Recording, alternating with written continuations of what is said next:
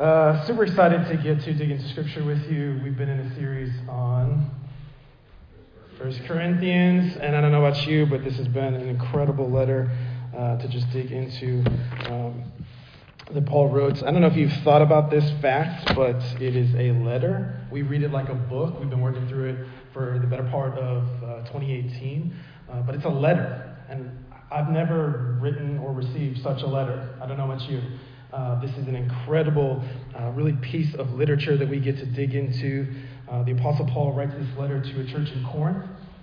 And like any great city, it is full of epic potential as well as kind of a magnifying glass on the human condition. And so as he works through and tries to help them follow Jesus better and more faithfully, we too get to come along with that. So it's been a real treat to dig into. I hope it has been for you as well in small groups, but also on Sunday as we dig in. So what I want to do is to get in, we're going to be in 1 Corinthians 12, so if you have a Bible or phone, you can jump there. But to get there, I think to set the stage for what we're doing here, what I wanted to do was kind of paint an overview and get a bird's eye view of what's been happening in the letter so far. And I think that'll help, one, to refresh if you haven't made it and been able to work through the text with us, but also is to set up 1 Corinthians 12 well for us today. If you remember, the way we started this, the way Paul starts this letter in 1 Corinthians, the opening few chapters there starts dealing with divisions within the church. This is where groups are playing favorites with their leaders, and Paul says that this is not the way that the church is supposed to operate, right? The division, this is nearly just a matter of your pride and your me-first attitude, that Jesus' way is not this way, that Jesus, the wisdom of God, was put on display when he was crucified. That means humility, self-sacrifice. And so picking your favorites and divisions, it's a me-first mindset that doesn't belong in the church. And so setting the groundwork for the cross to be the center of all that happens within the community of faith. Then he starts to work through the body of the letter that we've been in for the last couple months in 5 all the way through 14 as this, dealing with those issues grounded in the cross. And so we began this in 5, 6, and 7, dealing with our favorite subject to talk about in church, which is sex, of course. That's a joke. Dealing with what we do with our bodies. And for the Corinthians, this is my body, this is my right to do whatever I want with this. No, Paul says to them, no, this is not your right. This is not how this goes. You were bought at a price. Again, he takes their issue and works it through the filter and lens of the gospel so that they begin to perceive what they do with their bodies, what they do sometimes with their time and their energies, and say, no, work it through the gospel. You were bought at a price.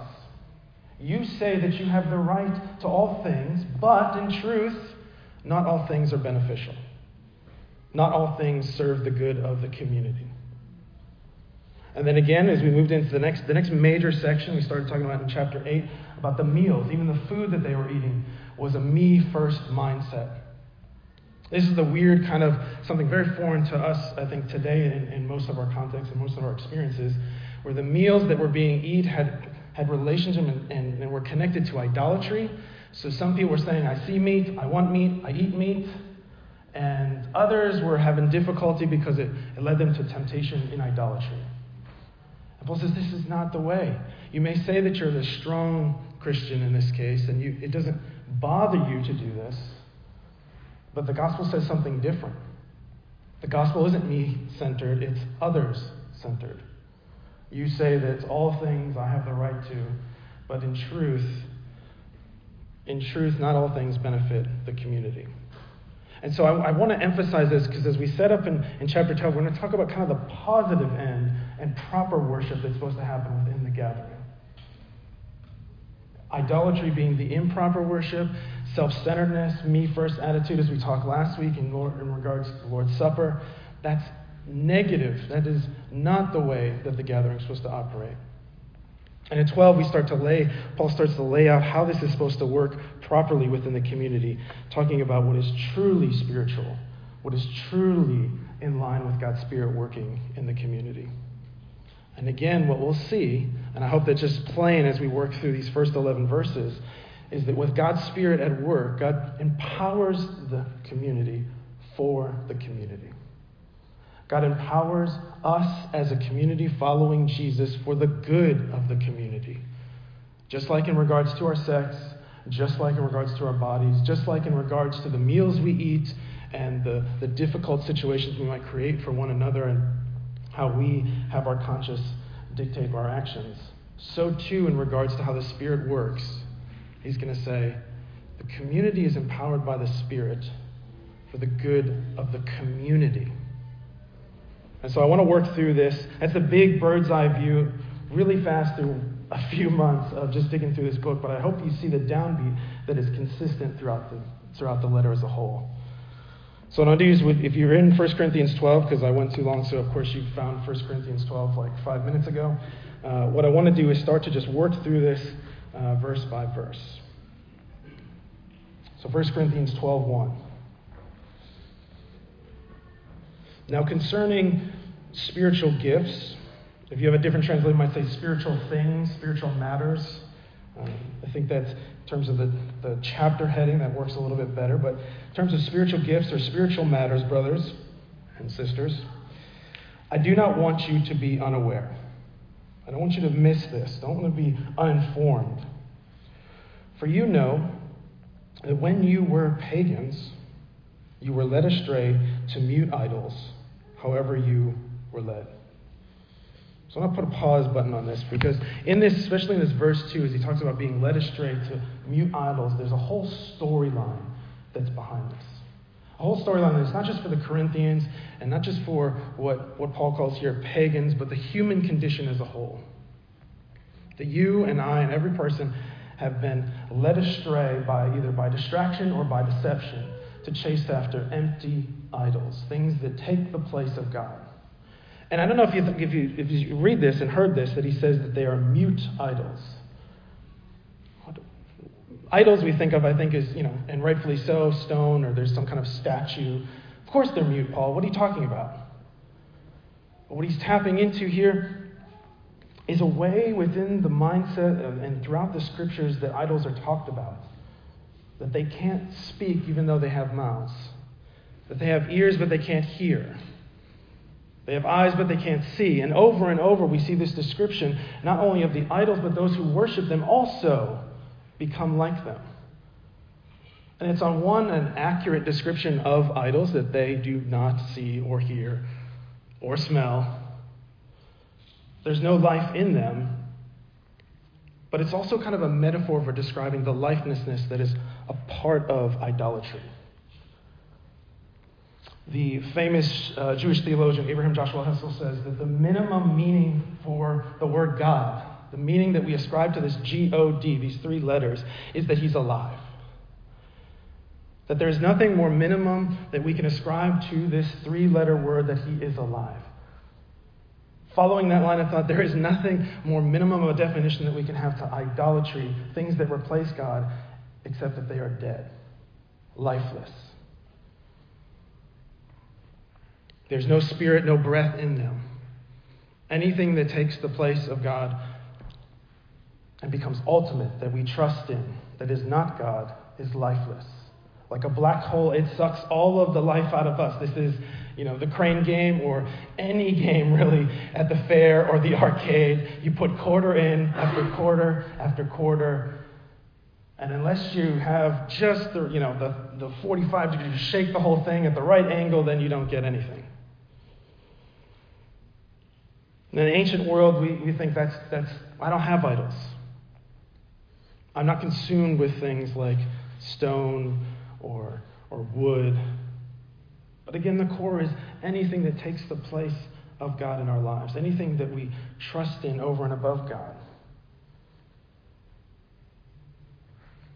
We may not have all the mythology behind it or some deity or to describe the name of it, but many things in our lives do take the place, and they are the black hole in our lives, sucking the life out of us. For the Corinthians and for the human condition, for us all, we have experienced that either by being distracted or deceived, we have been led astray. But that's not the end of the story, right? Let's keep going and see how Paul lays this out. Verse 2 says, you were once pagan, led astray to these mute, lifeless idols. You were sucked in. Verse 3. Therefore, I want you to understand that no one speaking in the Spirit of God ever says Jesus is accursed. And no one can say Jesus is Lord. No one can say, speak, have life, except in the Holy Spirit. So what has he done? He switched the story. That by the Spirit now we are revivified. New life is given to us. Though we were deceived, though we were pulled astray, and though the idols have sucked the life out of us, and in the Corinthian situation, as they have been led astray in their temples and their gods and their altars, so too, things that have taken the place of God, we have been led astray. But the Spirit revivifies. The Spirit gives life. The Spirit empowers. And out of that comes a new allegiance. If you stay here in 12, I want to read you something from just a handful of chapters earlier. As we came through this in the first few chapters, Paul's talking about how you're making these allegiances with these leaders and you're playing favorites, but you don't realize that you have seen and made allegiance to Jesus as Lord. And the way he describes it, listen to how he describes it. This is 2:9 and following. So what the eye has not seen, here he quotes Isaiah, who similarly is dealing with the problem of idolatry among the people. But now what the eye has not seen, what the ear has not heard, what the heart has not understood, what God has prepared for those who love him. But to us, God has revealed these things through the Spirit. Through the Spirit, through God's life-giving Spirit, we now have eyes to see, ears to hear, and we can recognize Jesus as Lord. The first mark and the first recognition of the Spirit's empowerment amongst the community is not naturally what we think of ecstatic experiences like the Corinthians were living, but a proclamation, a new allegiance to Jesus. The Spirit empowers the community for the good of the community through this new allegiance to one Lord, Jesus, who is good and gracious and kind to us. So what does this look like? I've said that the Spirit empowers the community for the good of the community. But what does it look like in the community? How does this play out? So let's continue in verse 4. There are many gifts. Now there are a variety of gifts, but the same Spirit. There are a variety of services, but the same Lord. There are a variety of activities, but the same God who empowers them all in everyone. To each is given the manifestation, the appearing, the showing of the Spirit for the common good. So now we have this new allegiance. The Spirit has revivified the community. We have eyes to see, ears to hear, and hearts to understand and believe and trust in Jesus. A new allegiance leads now to a realignment, a new alignment of our wills, a new alignment of the direction of our lives. But look how he breaks this out. He affirms and contrasts. You get the varieties of these gifts and services and activities and ways that the Spirit appears within the community. But here the emphasis over and over again. The same Spirit, the same Lord, the same God who empowers all in all. Paul, as he's trying to look at how the Spirit works through the community, what he wants to lay out for us and Springborn offer is the very character of God is a unity amidst diversity. While it's not an exposition or trying to define or lay out all the theological nomenclature of the Trinity, this is the stuff of the Trinity. This is the stuff of who God is, his character. That he is God the Spirit, God the Son, and God the Father. And that unity amidst the diversity is the springboard on which we can see that there are a variety of gifts, but a unified purpose. And what is that? He says in verse 7, this is the downbeat again that we've seen over and over and over again. To each is given the manifestation, the appearing of the Spirit for the common good. for the good of the whole community. It's that same language we've seen over and over again that needs to be challenged to the Corinthians and to us, is that all things may be your rights, but not all things benefit the whole. And the downbeat strikes again for us. I was telling someone earlier, I don't know about you, I grew up doing high school band. I don't know if you can see that I'm looking for expressions to see if everyone's like, yeah, no, not at all. I asked someone recently, what do you think I played in band? If I told you I played in band, what do you think? He said, clarinet. I was like, wrong. No, so I grew up playing the piano, and I didn't want to take gym, and so I played the xylophone. I was not an epic xylophone player whatsoever. I was goofing off. I was a teenager. Come on, let's not have too high demands. And I kid you not, I'm not making this up. I tell this story because it's totally true and hilarious. In band, there was a few of us. We played the piano, and we didn't want to take gym because we were cool, translate geeky. And we would be back there, and we'd be like, I kid you, I don't know, pick a band song, like Pomp and Circumstance, whatever it may be. And, xylophone players were just hanging out there, and I kid you not, in the middle of the tune, my friend or I would play the Emperor's theme from Star Wars. I don't know if you know anything about the xylophone, but it will pierce through everything. Everybody in that room heard, da da da da da da da da da. We're playing something totally different. And I got, my band geeks, particularly like Barry Sachs, saxophone players, they're like Star Wars fanatics. Give me the nod, I'm like, yeah. We're not helping the band at all, but this is cool, man. What was I doing? Well, it was my buddy. It wasn't real. I was just laughing. That's totally innocent. What was going on there? We have a conductor. He's leading in one direction. And I've got skills in some respects. And I'm using those not for the band's good, but to get a nod from my buddy or a laugh.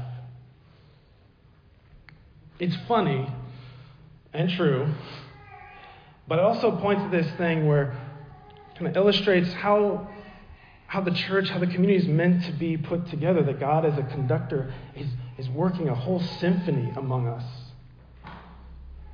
And the challenge to us is to play our part well for the good of the whole.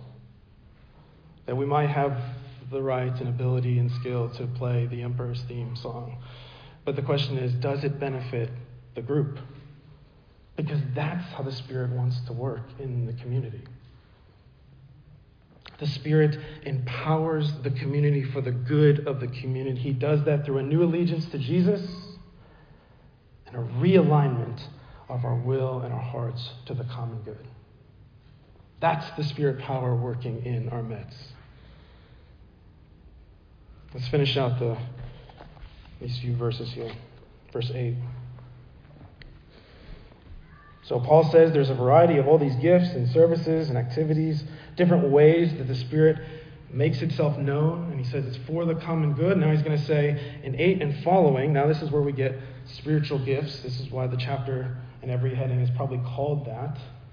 You get a list. And what he's doing here is not necessarily instructive about the gifts, but illustrative. So let's work through these. Let's work through these beginning in 8. So verse 8, 4:2:1 is given through the Spirit. It's our key word to this chapter. The utterance of wisdom, or I don't know if you've used the word utterance lately, but probably just the word of wisdom. Another, the word of knowledge, according to the same Spirit. And to another, faith by the same Spirit. To another, the gifts of healing by the one and same Spirit. That's the repetition. To another, the working of miracles. To another, prophecy. To another, the ability to distinguish between spirits.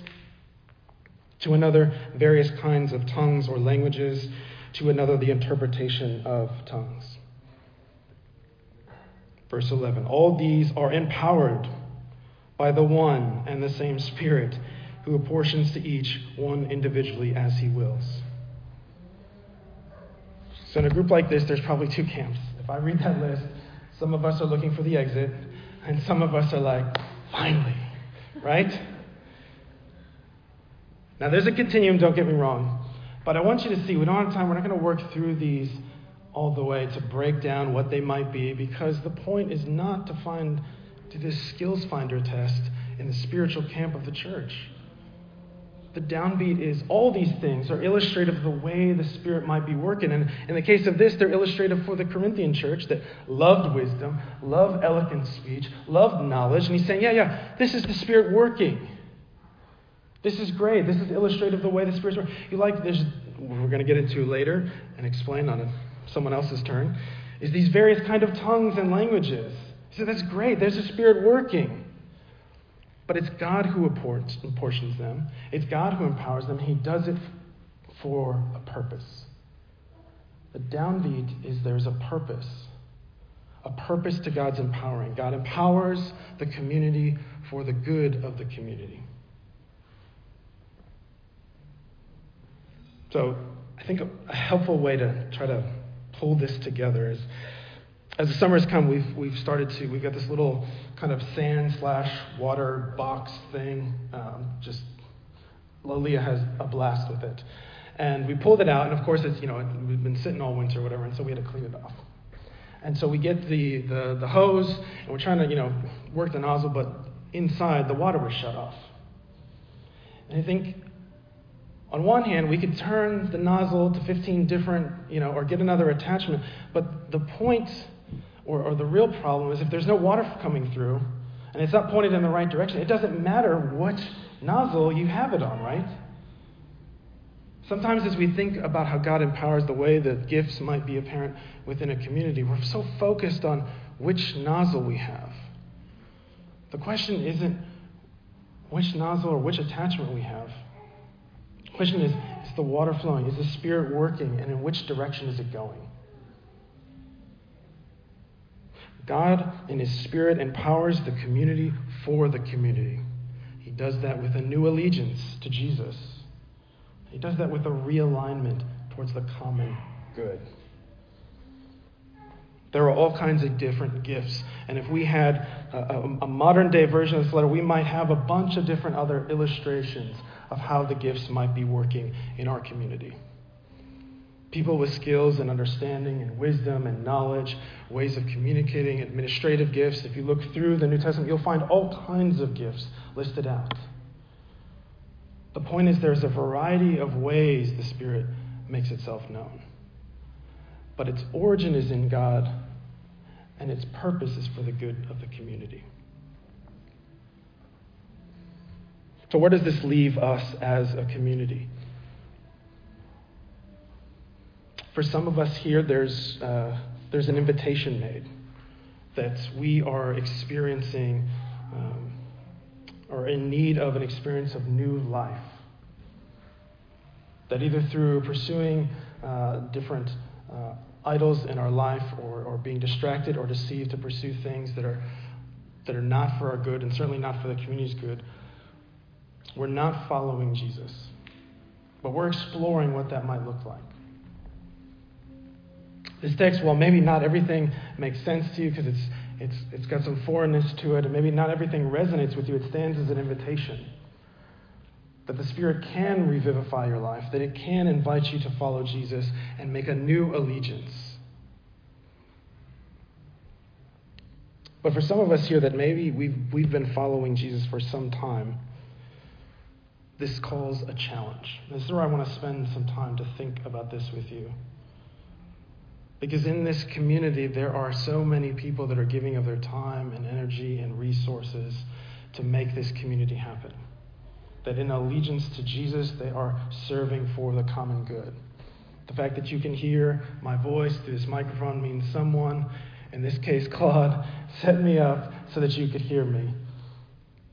The fact that we have musicians, the fact that there are chairs that you're sitting in, there is 1,000 different ways, both practical and spiritual ways, that we have bought into this idea that we are empowered by the Spirit to serve the common good. But there's a challenge with everything. Every one of us, as we serve in this community, have to hold out the challenge that is how the Spirit is working in me. Is it for the common good or my personal good? There's always two extremes within the working of the Spirit and the gifts. There's those that want to, like so many of the Corinthians, want to use the gifts as a way that makes much of themselves. And the farther extreme is those that want to keep everything and not express it at all. I would imagine we're all somewhere on that continuum, and we have to ask ourselves, we have to take the challenge upon us to say, is the way I'm living my life, is the way the Spirit is working in me, is it for and serving the common good or my personal good? For those of us here that have skills and abilities, but we're not putting them to the table to help the community, they were saying, I'm busy. I don't have time or energy. I don't have the gift of waking up early to do setups. That's not my spiritual gift, It's funny, but it's true, right? We have ways of meandering through and getting out of this call to self-sacrifice. And what I would submit to you is take time this morning to challenge that. Take time to evaluate not which spiritual gift that you might be working in. This isn't a strength finder's test. It's a test of our wills and our desires. Does my life serve the common good, or does it serve the personal convenience that I choose? The Corinthians had one way, and Paul challenges them to do another. Today, this same text challenges us again to ask the question, are we serving for the common good or our personal convenience? Are we serving for the good of the community or the good of just my individual life? As you think through that challenge, ask the question, what if here and today that we made a switch? That while not perfect, we're leading and moving towards progress of where each and every one of us, whatever we had in our hands, whatever resources or skills that we brought to the table, we said, how can this serve the good of my community? How can this benefit the person to my left or my right?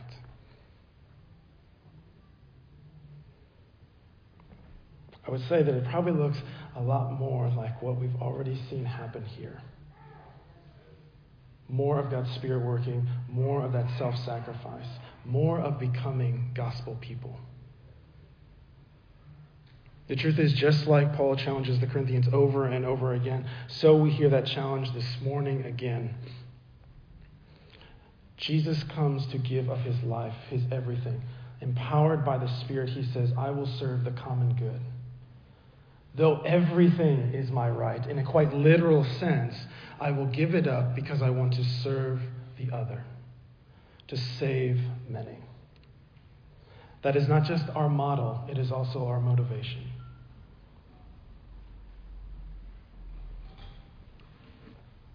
The Spirit empowers the community for the good of the community. It gives us the new allegiance and a realignment towards the common good.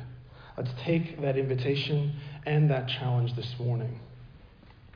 Take a few minutes to pray, invite the band to come up. This time of our service, we week in and week out, because we are constantly pressing in to this challenge of being more like Jesus, we remember Jesus' sacrifice through the Lord's table. We remember by taking the bread that's symbolic of his body, the juice or wine, we take of that and we remember his sacrifice. If you are here and you do not follow Jesus, let this time be a time where you wrestle with that question of where your allegiance is and ask God to step near to you. If you're here and you follow Jesus, this is a time for you to remember that.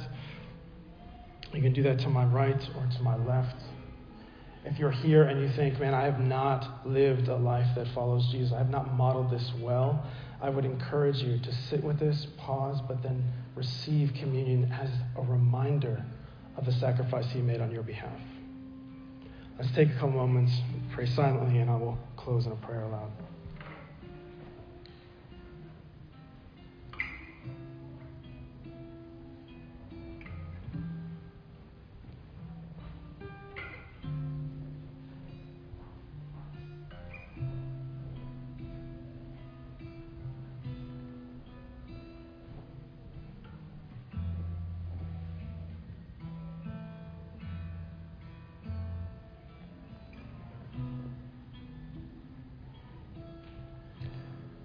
Father, your Spirit is here and working and active.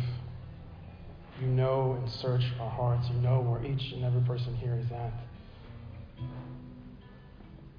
And so we ask you in your grace and your kindness to come near to us, that you would invite us into your presence, those that need to be invited, and that you would challenge us. Challenge us to walk more faithfully, more oriented and aligned to the good news of your Son, Jesus. Be with us now. Let this time remind us of you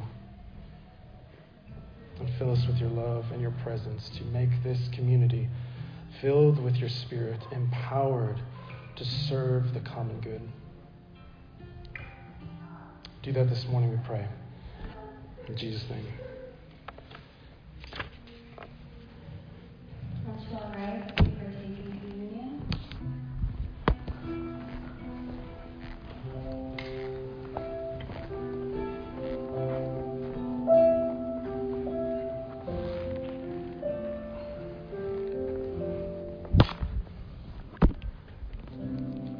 There's nothing worth more that could ever come close.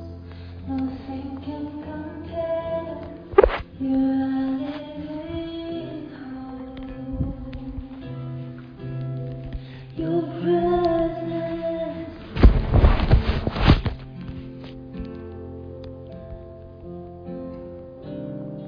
I've tasted